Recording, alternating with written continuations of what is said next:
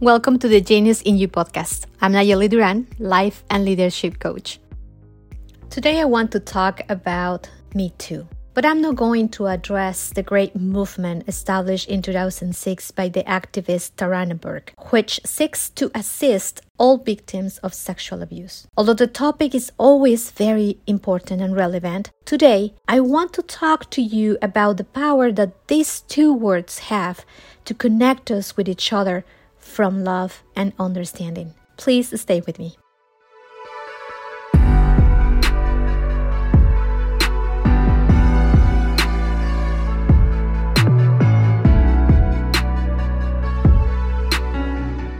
In his memoir, Green Lights, Matthew McConaughey tells of living through a disorienting season in his life. As his Hollywood career took off, huge checks landed in his bank account and glossy magazines dotted his covers with his face. He began to fear that this fame would take him away from his roots, that he would lose himself. For one, he didn't know how to stay grounded in his values, how to handle wealth, celebrity, decadence, and the temptation that accompany runaway success. But on the other hand, he struggled with imposter syndrome as well, feeling that he had no right to enjoy abundance and he couldn't be trusted with the good things. During the same time, he heard about the Christ in Desert Monastery, located in Abiqui, New Mexico, and McConaughey felt the need to visit it. A friend dropped him off on a path near the monastery, from where he had to walk 13.5 miles to the main gate. Upon arrival, one of the monks greeted him and led him to a small cell or a sleeping room. The next morning, he and one of the monks went for a walk in the desert.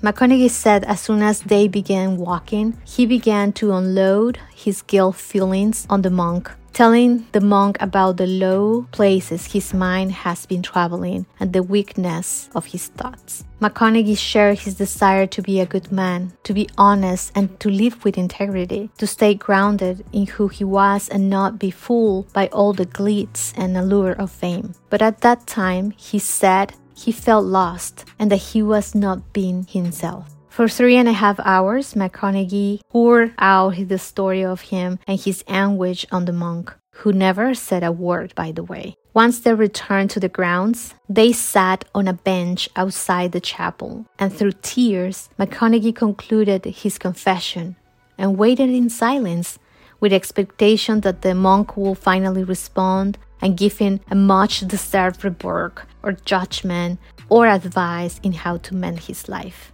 Finally, the monk spoke, and McConaughey only heard from the monk, "Me too."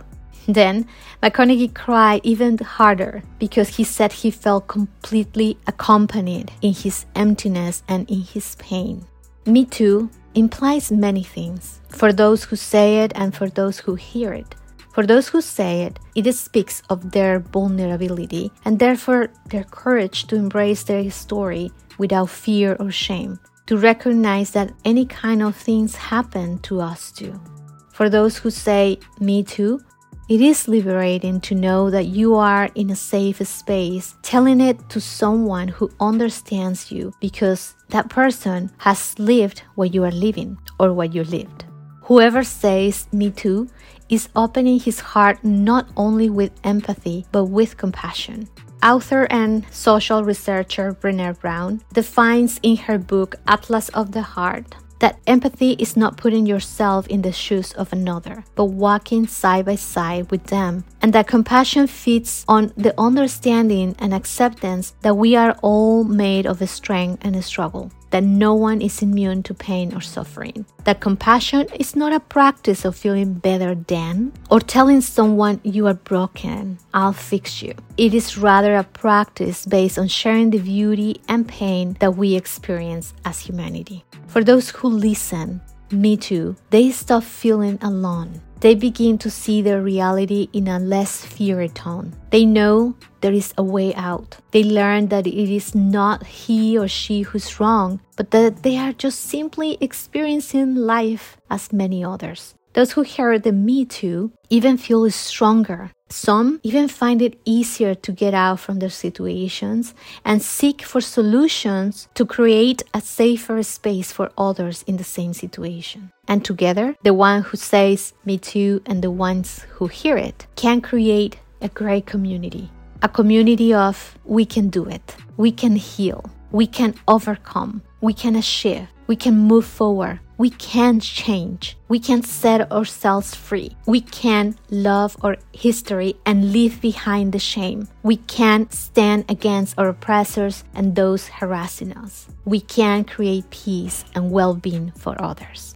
I recently asked a question in social media, and I asked to a group of entrepreneurs what was the most painful challenge they have lived. Many responses came. I read them all, and I read things like budget, marketing issues, finding loyal people to work with. But the vast majority, and I'd say like 60%, agreed that they often felt lonely and did not feel the support of those who they were expecting it, like their friends or their family. My first thought was like, oh my goodness, you have each other. Even if you don't know each other, you share the same feeling and the same struggles. If you will connect with each other, you will be a great support during this road of entrepreneurship. But I didn't have to say anything. I immediately started observing how other people were commenting in others' sharings by writing, "Me too, I feel the same. I think the same. I'm going through the same thing." And there was a community already building. If you are going through a situation in which you feel alone, or that you think that it's only happening to you, I assure you that it is not so. That there is someone who walked a path similar to yours, and they got ahead. And if you are the person who has already healed and you are on the other side of situations where others feel stuck right now, please do not hesitate to offer your ear and your hand and walking next to those that are going through difficult processes and saying, "Me too." Please do not forget that you were born with powers that make you unique and make you a leader. Embrace and honor your authentic self and make the most important decision day a day, the decision to make yourself happy. Until next time. Try me once again, my love. Call me once again and ask me for the mother word.